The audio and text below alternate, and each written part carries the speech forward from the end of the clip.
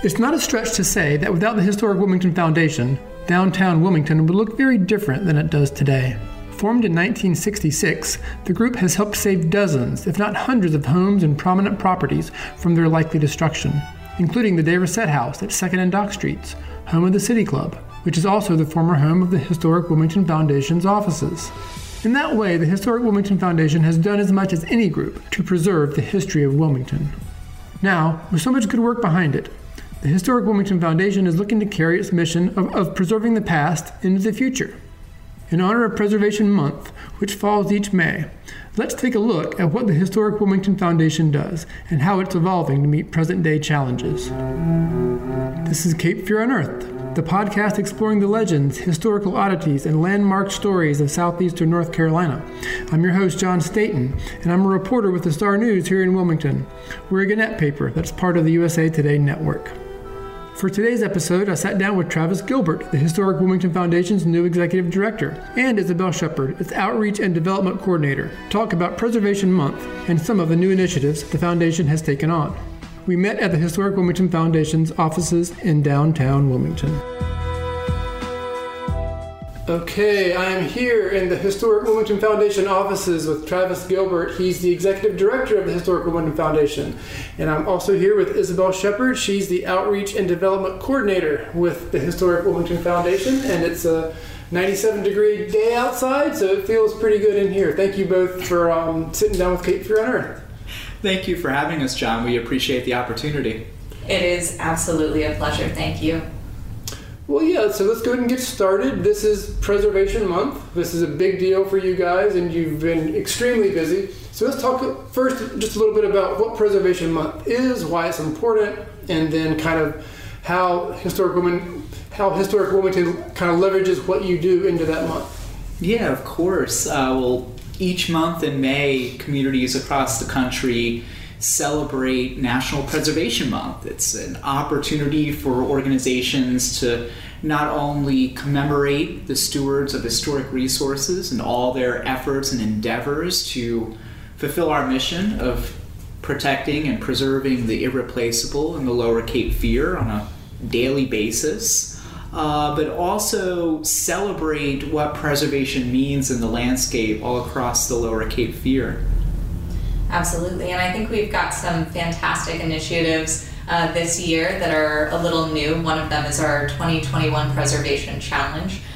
Travis can certainly go into a bit more of those in detail, but what I find to be really extraordinary about our approach this year has been how much we're trying to engage our community, and not just our members, but at large, to say, you have a role to play here, you have a voice, and beyond just caring for these individual buildings, why not start reaching out and becoming more involved? So I'm thrilled that we're taking a more active role. Yeah, well, one of the big things that you guys did this month, a couple of weeks ago, maybe a week ago, was you had a big announcement at Giblin Lodge on Princess Street, which was a building I've walked by many, many times in my years in Wilmington. I always kind of wondered about.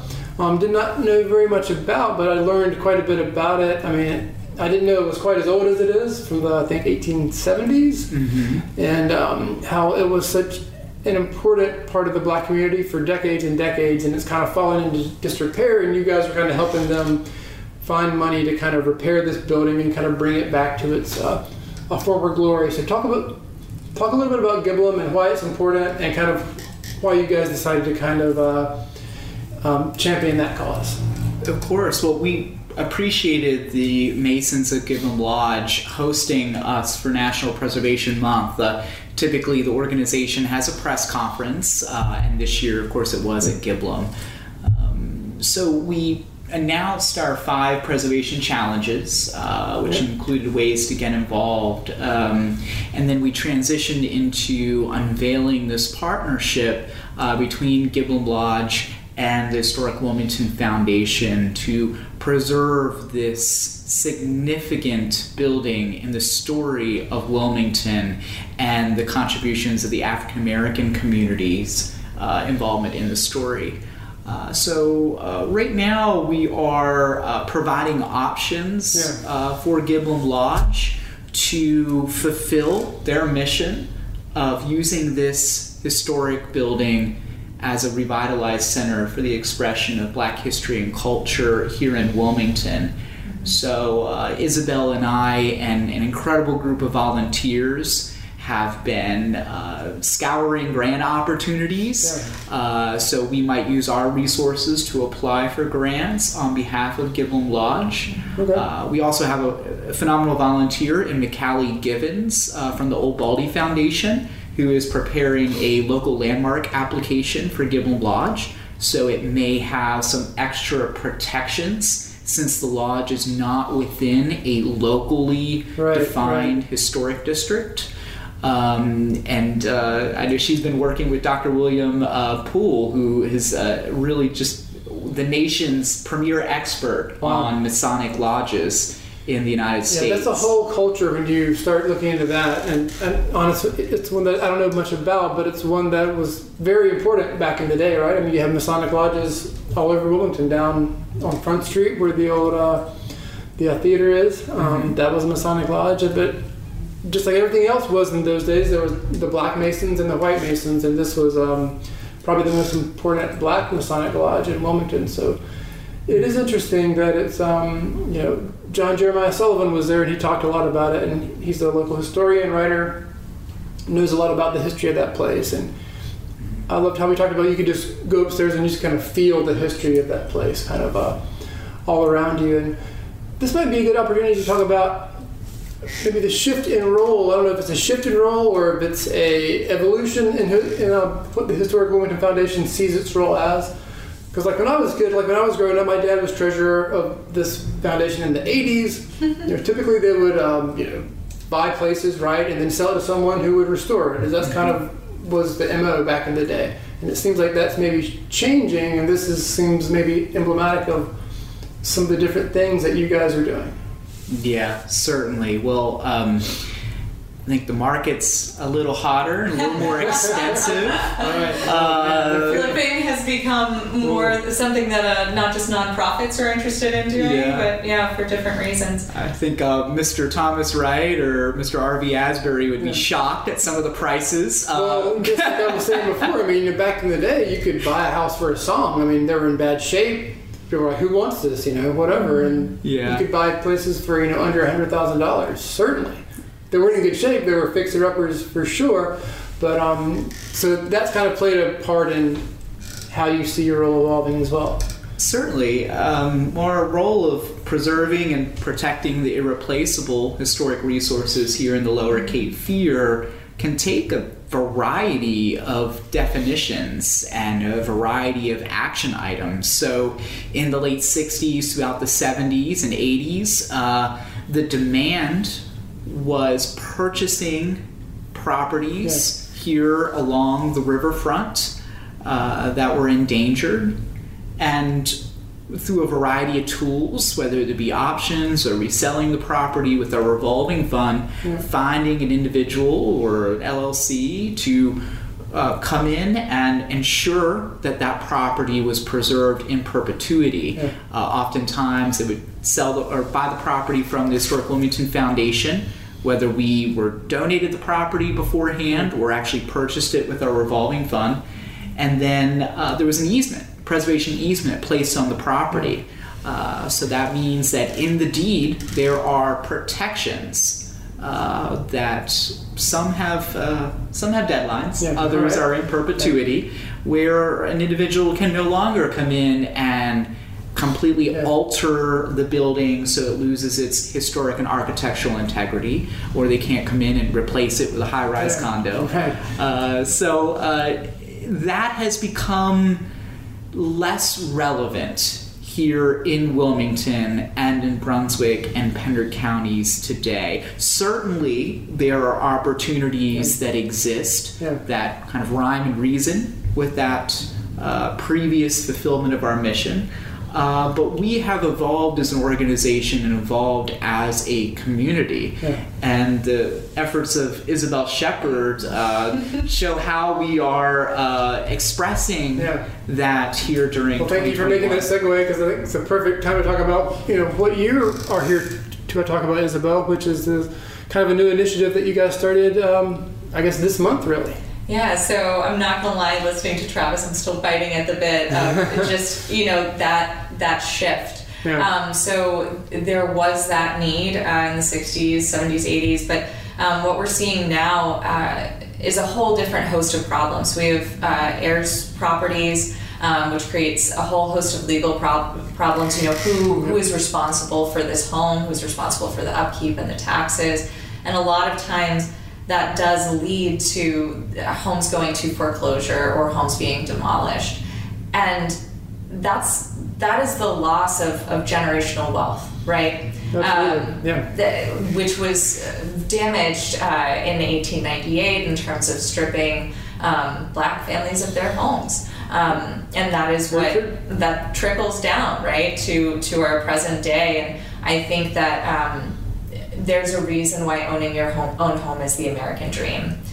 So what we want to do is make sure that we are keeping historic buildings in use and their present homeowners in place, because that really is the way that we make sure that these buildings stand for generations to come. It's that those who are in there already, those who perhaps inherited their home from their great-grandmother, they know the stories of that home. And that the loss of a historic home in these areas is also, it's not just that, but it's the loss of that family and what the family provides to that neighborhood, the support, the history. So I like to take a broader view of what it means to save houses. I think it is most equitable and just to save homes for the people who live in them.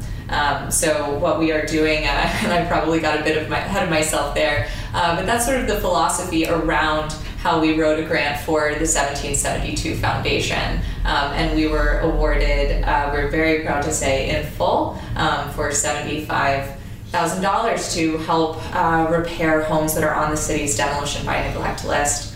These are homes that are loved by those who are in them, but unfortunately, as we all know, in a historic home, a small problem can become large very fast. Absolutely.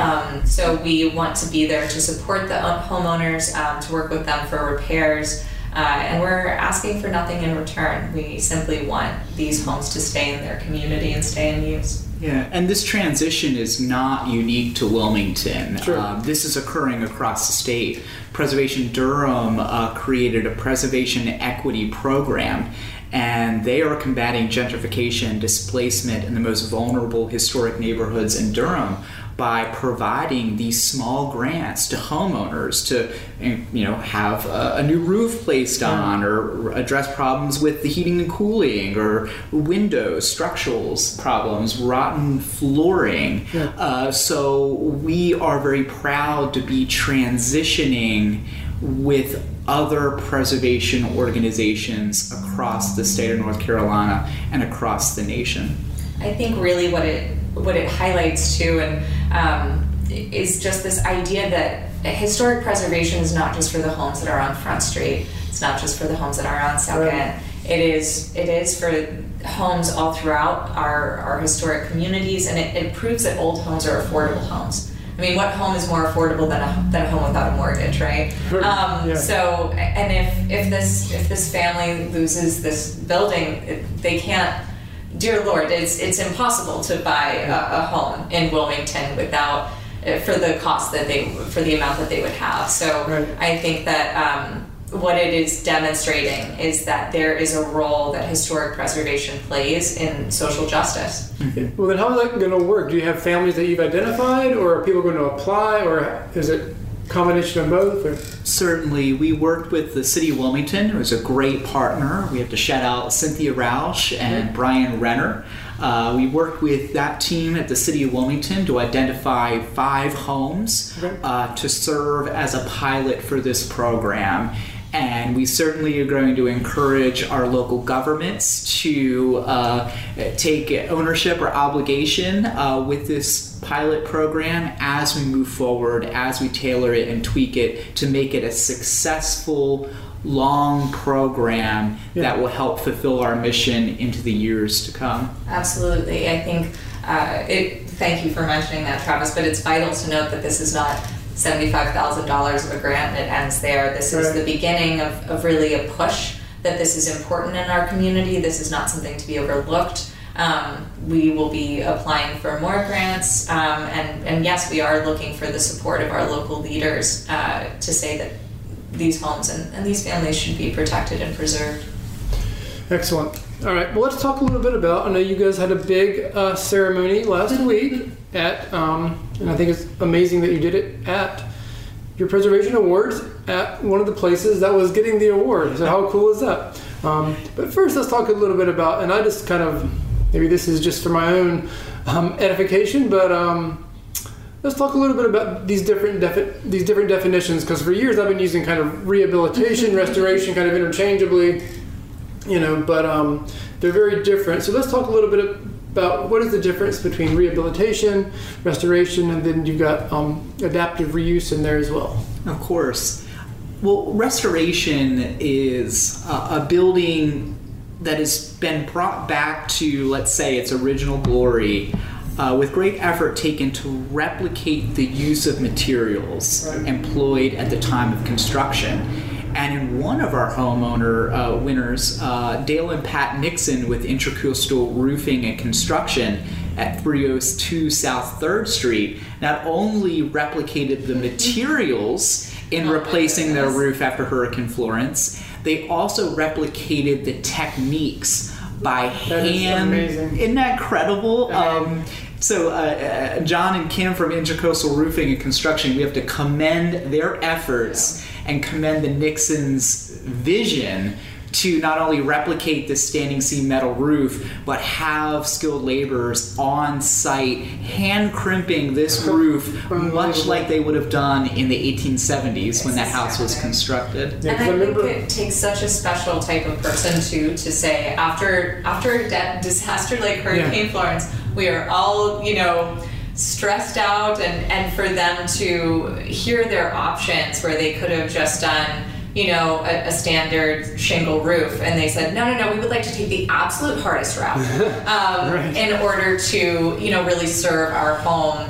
And I truly just have to commend that type of determination is beautiful to see. Well, just like you say, after that house sustained a lot of damage from the hurricane, because that was a lot of rain, as you know, for a lot of days that got in the house. So of course, kudos to them for stepping up, and I'm sure it was a huge project because it certainly was, and it should go with saying that at South 3rd Street, like the Nixons. They're underneath the jurisdiction of the City of Wilmington's Historic Preservation Commission, which is this quasi-judicial commission appointed by the City of Wilmington City Council to maintain the exterior of this home in an appropriate manner that protects the building's historic and architectural integrity. So the new roof was under the jurisdiction of those protections and regulations. But another restoration home winner, Jeff and Ashley Walton, their home on Market Street was outside of the locally defined historic district. Still within the Wilmington National Register Historic District, but outside those local regulations. So they didn't have to necessarily do all that they did in this restoration. Absolutely not. But just as Isabel said with the Nixons, of course, being the great preservationists that they are, Jeff and Ashley took the hardest approach possible. Right. They said, you know what, we don't have to, but we're going to follow the Secretary of Interior standards. We're going to follow the Wilmington Design Standards that the Historic Preservation Commission follows, because we believe in this home, we believe in the home story, and we're going to be great stewards, as Jeff said, only temporarily. And we're doing this, we're fulfilling the Historic Wilmington Foundation's mission personally for whoever comes next as a steward. Yeah, because these buildings are so old, they're going to have multiple generations, living them, using them. So let's get to one of our other definitions. I would love to have been there last week where you had your ceremony at High Wire, which was, I think, a winner of one of your adaptive reuse awards. It's in a former car dealership there on Princess Street. Now it's a brewery. You got it. We are so thankful that Andrew Hewitt and Paramount Real Estate and Development and their tenant, Highwire Brewing, from, of course, out in Asheville, hosted our Preservation Awards ceremony this year. We weren't quite sure.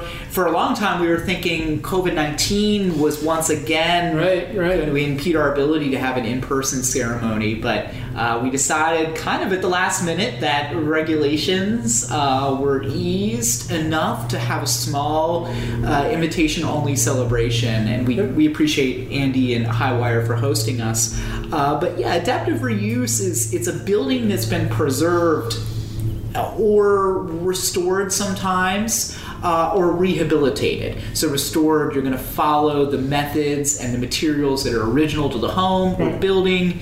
Rehabilitated is we're going to preserve it, but we're going to take some luxuries, some artistic statements about the materials or add additions to bring that home and its use compatible with the 21st century. So an adaptive reuse, it could be a restoration or rehabilitation, but the building is being preserved for a purpose other than its intended use. Okay. So Highwire there at 1020 Princess Street, it was built in 1945 as the Buick Oldsmobile dealership, but it was adaptively reused by Paramount Real Estate and Development into what we know as Highwire Brewing.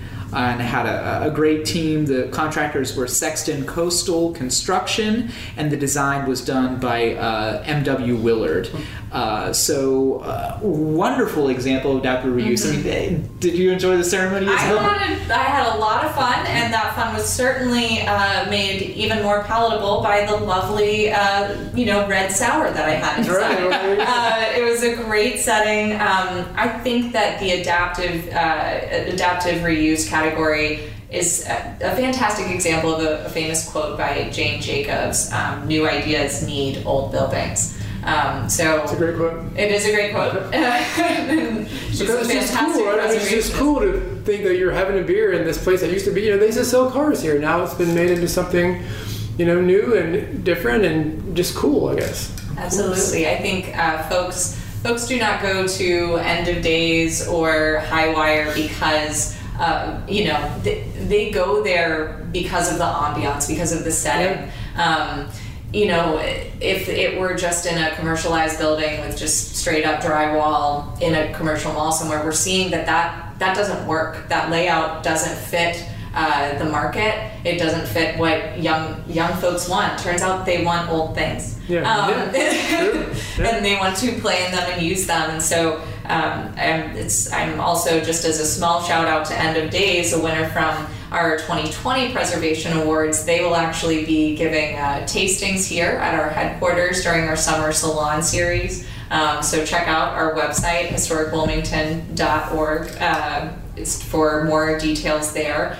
So that'll be happening on the 1st and 3rd Wednesday of June, July, and August. So we're really grateful to have End of Days not only serving historic preservation through their adaptive reuse, but continuing to really support us and the work that we do. They will also be hosting our after party for this year's Run Through History. So stay tuned for that as well. I heard that they might whip up an old fashioned. I will be there. And I could really sit and, each one of these projects that you gave awards for, you could do a separate podcast probably on every single one of these. There's the Gaylord building down on Front Street. I used to work on Front Street back in the 90s when it was Encore.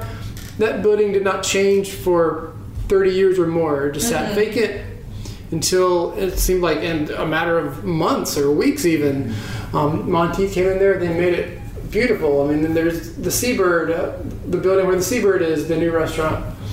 It's just, there's so much going on downtown right now, and it all kind of ties in with historic preservation in some way. Of course, and Monteith and the team at Common Desk Wilmington that is in the Gaylord building, they took an extra step. We have to commend Monteith's vision when they were removing all the old growth wood out of the Gaylord building that could not be used in this adaptive reuse project for Common Desk. they donated that old growth wood to Legacy Architectural Salvage, which is a program or project of the Historic Wilmington Foundation located behind Stevens Hardware on Dawson Street.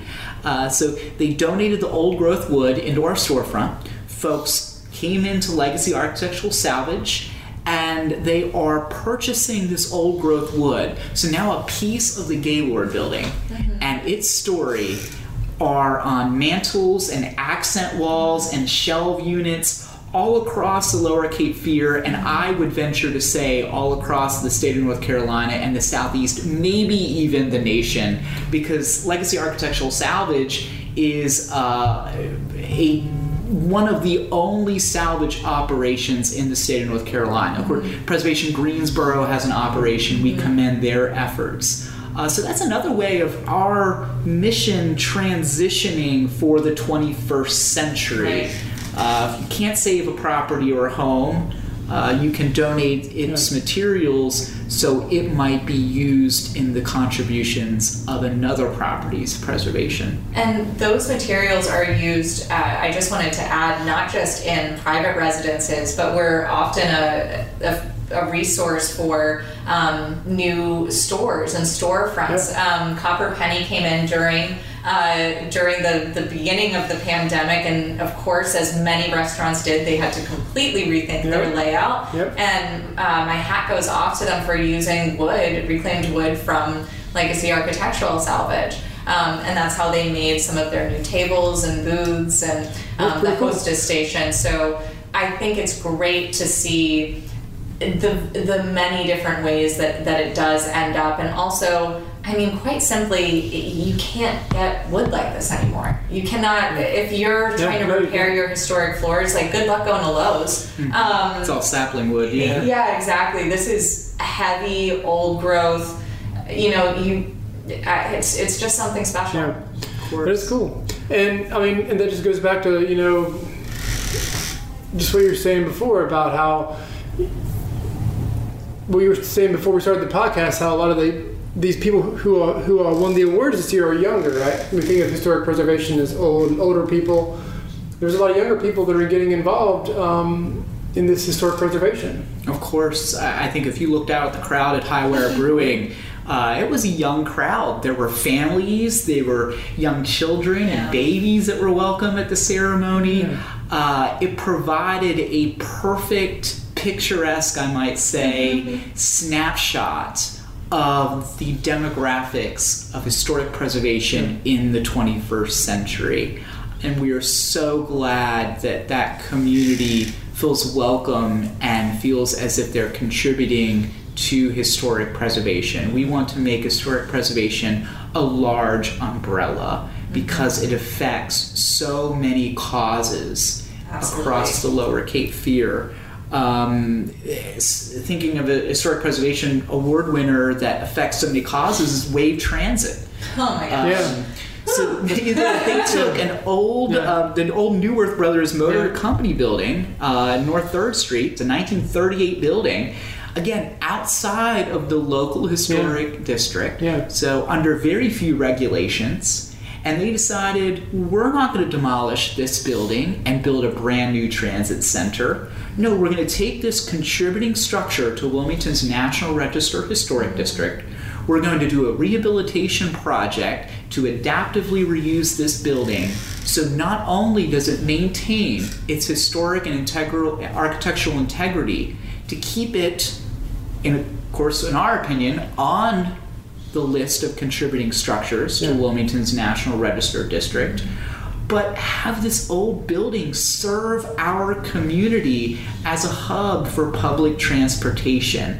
This intersection of so many causes and historic preservation. I mean, public transportation is vital for economic development. There are many individuals in our community who need jobs, and in order to have jobs and keep jobs, they need public transportation. And there's younger folks moving here who would much rather use that than their car. I have to say, I got truly emotional watching Laura Padgett receive the award. She is one of my all-time heroes, Laura, if you're listening, we love you. But I remember as a former reporter covering city council meetings and hearing Laura Padgett just advocate over and over and over again for greater support for that and to expand our infrastructure, bring it into the 21st century, and to see her dream realized and for her to be able to sort of bask in that. Yeah. I also saw Albert Evie there and was really just thrilled to see. It was definitely her baby. I was there on the kind of the grand opening over there at the bus station, and it looks great, and it's just a great story too. And she worked on that. That didn't happen, as you know, overnight. No. It took years and years and years. But to me, that just kind of brings it back to, it's all about people, right? We talk about buildings and these projects, but it's really about making better living spaces for people, better playing spaces for people, just cooler spaces in general for the entire town. Mm-hmm. And one of the people I wanted to talk about is a person you gave an award to, who I've worked with, named Bobby Farrer, who's been worked on, well, he painted my house about 5 years ago. When my dad bought this property in the late 70s, he helped my dad restore it. Well, to help my dad, he restored it, and he's worked on dozens, if not hundreds, of buildings and homes downtown over the years, and he's just a master craftsman. I think you gave him your award of merit, which he certainly deserves, because his work is. And he's in his 70s now. He was just painting my neighbor's house the other day, so he's still at it. Yeah. Well, you couldn't tell me he is in his 70s when he showed up at High Wire Brewing. Not only was I just getting a little giddy seeing Laura Padgett there, but meeting Bobby Farrer, I got a little giddy as well. I got goosebumps to meet somebody whose shoulders we are all standing upon as advocates for historic preservation was an incredible experience, and the universality of his skills. This man is a carpenter. I've seen pictures and now can say, have seen firsthand some archways that he has created. He's a draftsman. Yep. I've heard about his ability without any kind of, at least in terms of pen and paper experience, take a look at an arch or take a look at a building and replicate that on paper, and then replicate an arch based on his drawings. In some of the buildings that he's worked on, Isabel knows my affection for federal or federal transitionary buildings. Usually they're a federal transition for Greek Revival or Italianate. To meet the man who made the Lazarus Building on Chestnut Street, what it is today, was astounding, and it was quite an honor. And I am so thankful that Bobby received an Award of Merit this year. Yeah. And once again, we thank him for all his contributions for preserving and protecting the irreplaceable here in the Lower Cape Fear. Yeah. Well, we've covered a lot. Like I said, I wish we could touch on all these projects that got awards, because, like I said, we could do a full show on each and every one of them. We're coming to the end of Preservation Month. We're recording this on May 24th.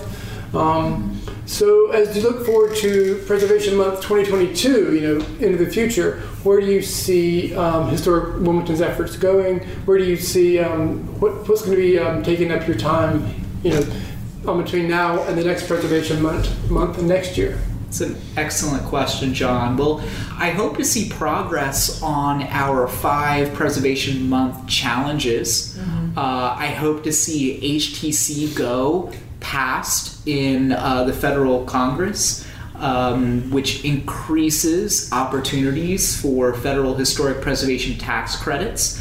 It's the best way to create an incentive for the preservation of buildings in our National Register Historic Districts.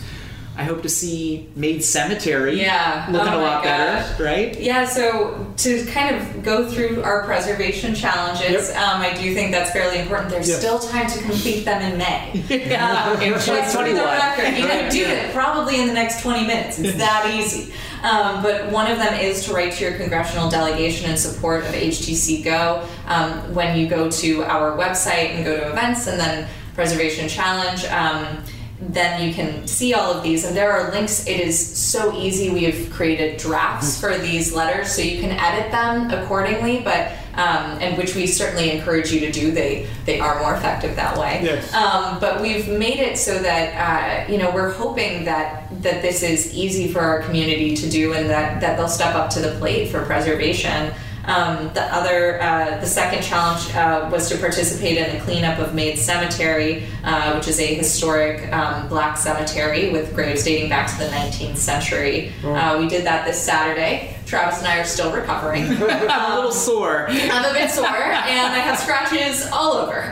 But in any case, what we realized when we went there was that this is not a one-time project. Yeah. There is a reason why the term perpetual care is used for cemeteries, is that, the ground grows, the graves may not, but the trees do, the grass does. And so we would really love to continue that, and to continue to support community advocate Kathy King as she leads the way for that project. So do check out our website for more details there. By next year, it's going to be totally cleared up. The third is to express your support for a preservation easement on the Borscht building. So we'll see where that ends up. I hope next year we're taking a look at plans developed by LS3P and Zimmer Development proposed to the New Hanover County Commissioners, including a rehabilitated or adaptively reused or restored, perhaps, Borscht building. There are a lot of options. There's a lot of options, yeah. And this one right down there on 2nd Street, near the library. Of course. I mean, see, you're speaking of a trend here of early to mid 20th century car dealerships with adaptive reuse projects. That is interesting. Yeah. And here we have a building owned by New Hanover County that has a wonderful opportunity to follow, let's say, Wave Transit or Paramount Real Estate's lead by not demolishing a building, but let's take some adaptive reuse initiative and incorporate this building into a revitalized block there in the center of town. So we hope by 2022 the Borscht building is preserved and is incorporated into the future. And I know we hope to see a robust African American heritage trail in Pender County. And we hope to see technical support provided by the National Park Service for Brunswick County's Gullah Geechee Greenway and Blueway corridor to connect sites such as Reeves Chapel and the Rice Canals on a preserved Eagles Island, perhaps. So again, there are letters to send to our local and state representatives for 3 out of those 5 challenges. And if you missed this Saturday's cleanup, good news is there's many more to come. So get out your lawnmower, your chainsaw, whatever really does it for you, and come on out. So we hope, in short, that in Preservation Month 2022, these initiatives at Giblin Lodge and with the 1772 Foundation grant are on their way to being fulfilled.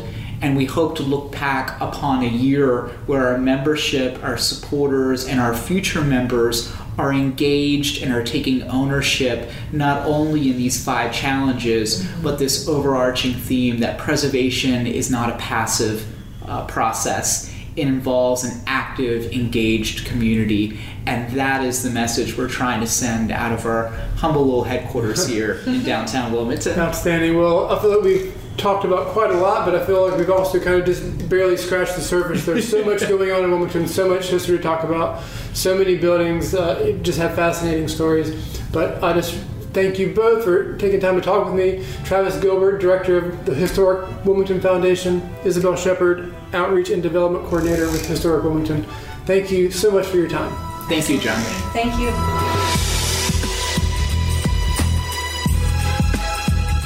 And that's it for this episode of Cape Fear Unearthed and our look at the ever-evolving Historic Wilmington Foundation. We'll be back soon with another chapter of Wilmington history. Till then, make sure you're a member of our Facebook group where listeners can ask questions about our episodes and share their own memories of the region's history. In that group, I post extra content from each episode and links to all of my coverage of local history for the Star News. You can find that group by searching Cape Fear Unearthed on Facebook. And don't forget to sign up for the Cape Fear Unearthed newsletter that goes out every Thursday. Sign up for the newsletter at starnewsonline.com/newsletters. Cape Fear Unearthed was written, edited, and hosted by yours truly, John Staten. You can find more of my work at starnewsonline.com. Additional editing is done by Adam Fish. This podcast was made possible by listeners and readers like you. Support local journalism and Cape Fear Unearthed by subscribing to the Star News today at starnewsonline.com/subscribe. And while you're subscribing to things, be sure to subscribe to this podcast on Apple Podcasts or wherever you stream this show, so you never miss an episode. While you're there, leave us a review, which will help more people find Cape Fear Unearthed. Until then, get out and explore the Cape Fear region on your own. You never know what you might unearth.